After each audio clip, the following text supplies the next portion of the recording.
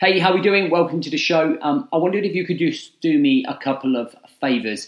They'll only take a second. Number one, if you could click that little plus button, that little follow button to subscribe to the podcast if you enjoy the show, that would mean the world. Thank you so much. And lastly, if you do enjoy this show and you know somebody else that might enjoy it, could you just share it with them? Let one person know about the podcast and let's spread the movement, right? And lastly, if you get time and you get 2 minutes, just go down to the reviews and let us know what the show means to you and what you get out of it. I appreciate it. Thanks, lads. Enjoy the show. Yes. How are we doing? Hope you had a really great weekend. Happy Monday. Hope you're ready and fired for the week. This is show 372. And today we're going to talk about, is it just stigma or male stigma that stops us talking about things that are going on in our lives or allowing us to be vulnerable? And I just want to talk a little bit about that and maybe look into some other areas about maybe why we don't express ourselves as well as maybe we should as blokes. Let's get into it. Welcome to the Rise to Thrive show. I am your host, James Boardman. And if you are coming through, then please do let me know in the comments by letting me know why you struggle to open up. Okay, make sure you hit the love heart button right here. Tell me why you struggle to open up in one sentence. Okay, be interested to see those people that are willing to open up and actually share that info. Right.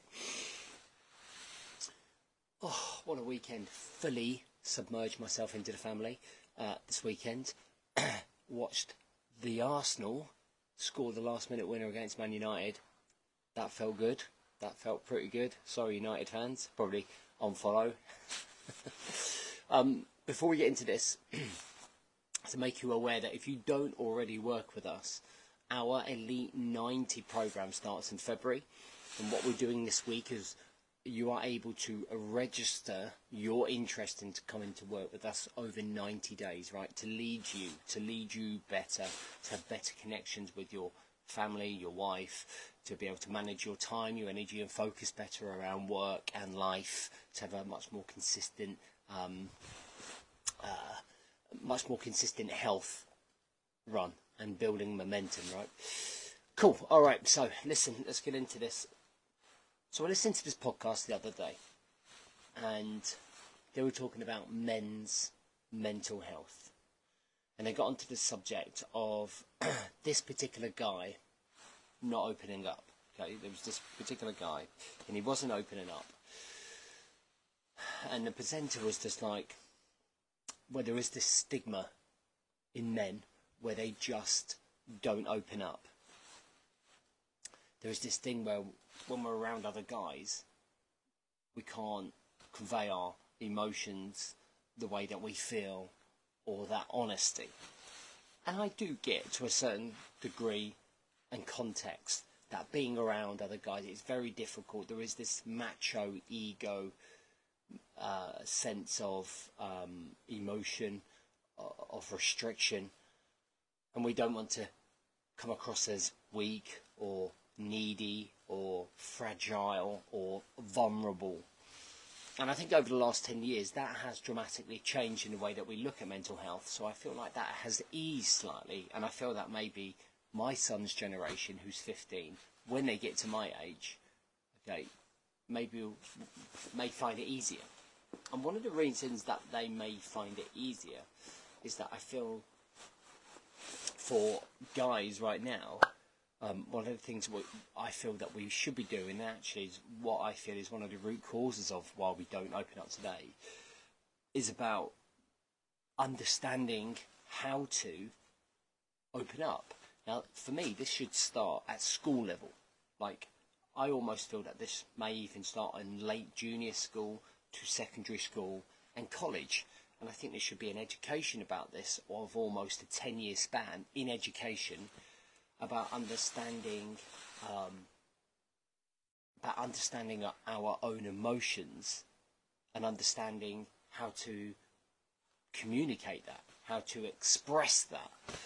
so that actually it becomes normal. It's actually taught at educational level, so that we are taught to communicate with each other. We are taught that actually, sorry, 2 seconds, so that we're actually taught how to express ourselves. And then everyone is kind of almost can open up that little bit more, right? Like, I know for a fact that I will always talk to my older kids and my 5-year-old about how some days we just don't really feel great.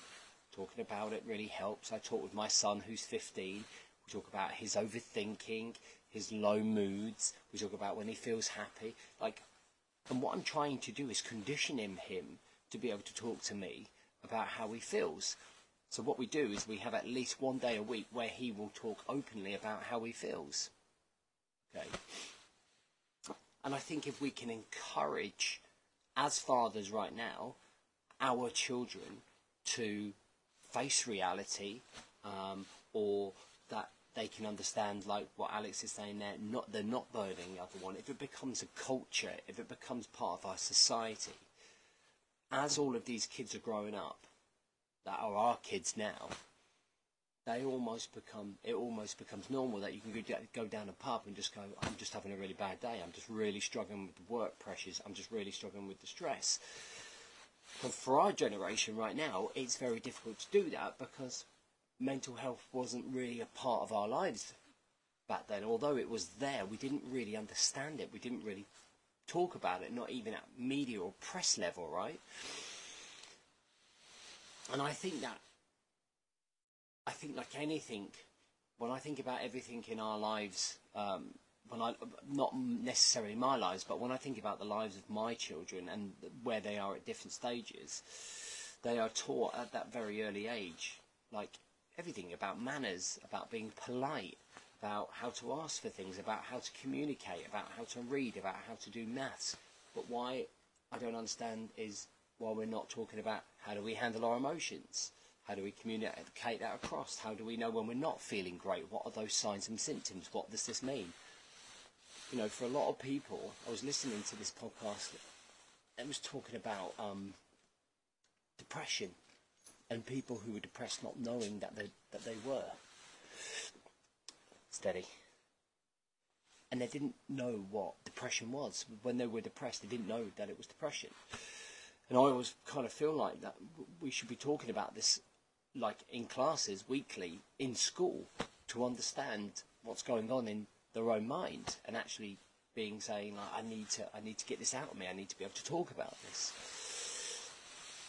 So yes, I think there is this element of like, I don't want to burden people, or there is this male stigma, but I think there's also an educational sense, which is where we come in, which is where we lead you to lead them. Leading you to lead them is doing our part at homes to talk about mental health, to talk about being open, to being a point of contact where people can open up.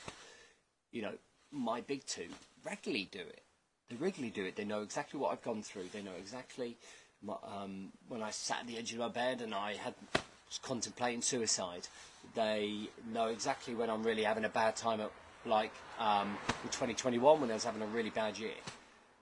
And if I'm like struggling, we always are you okay? Are you good? Just checking in, just making sure you're right. And it becomes culture, it becomes habit. And I think if we can teach that, I don't think we're going to fully open up the world, but I certainly think that we can make it a lot easier to be able to go down a pub with your mates.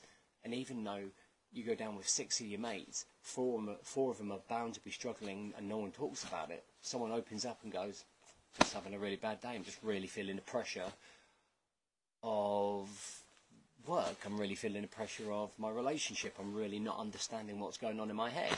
Boom, and then we can kind of trigger a conversation.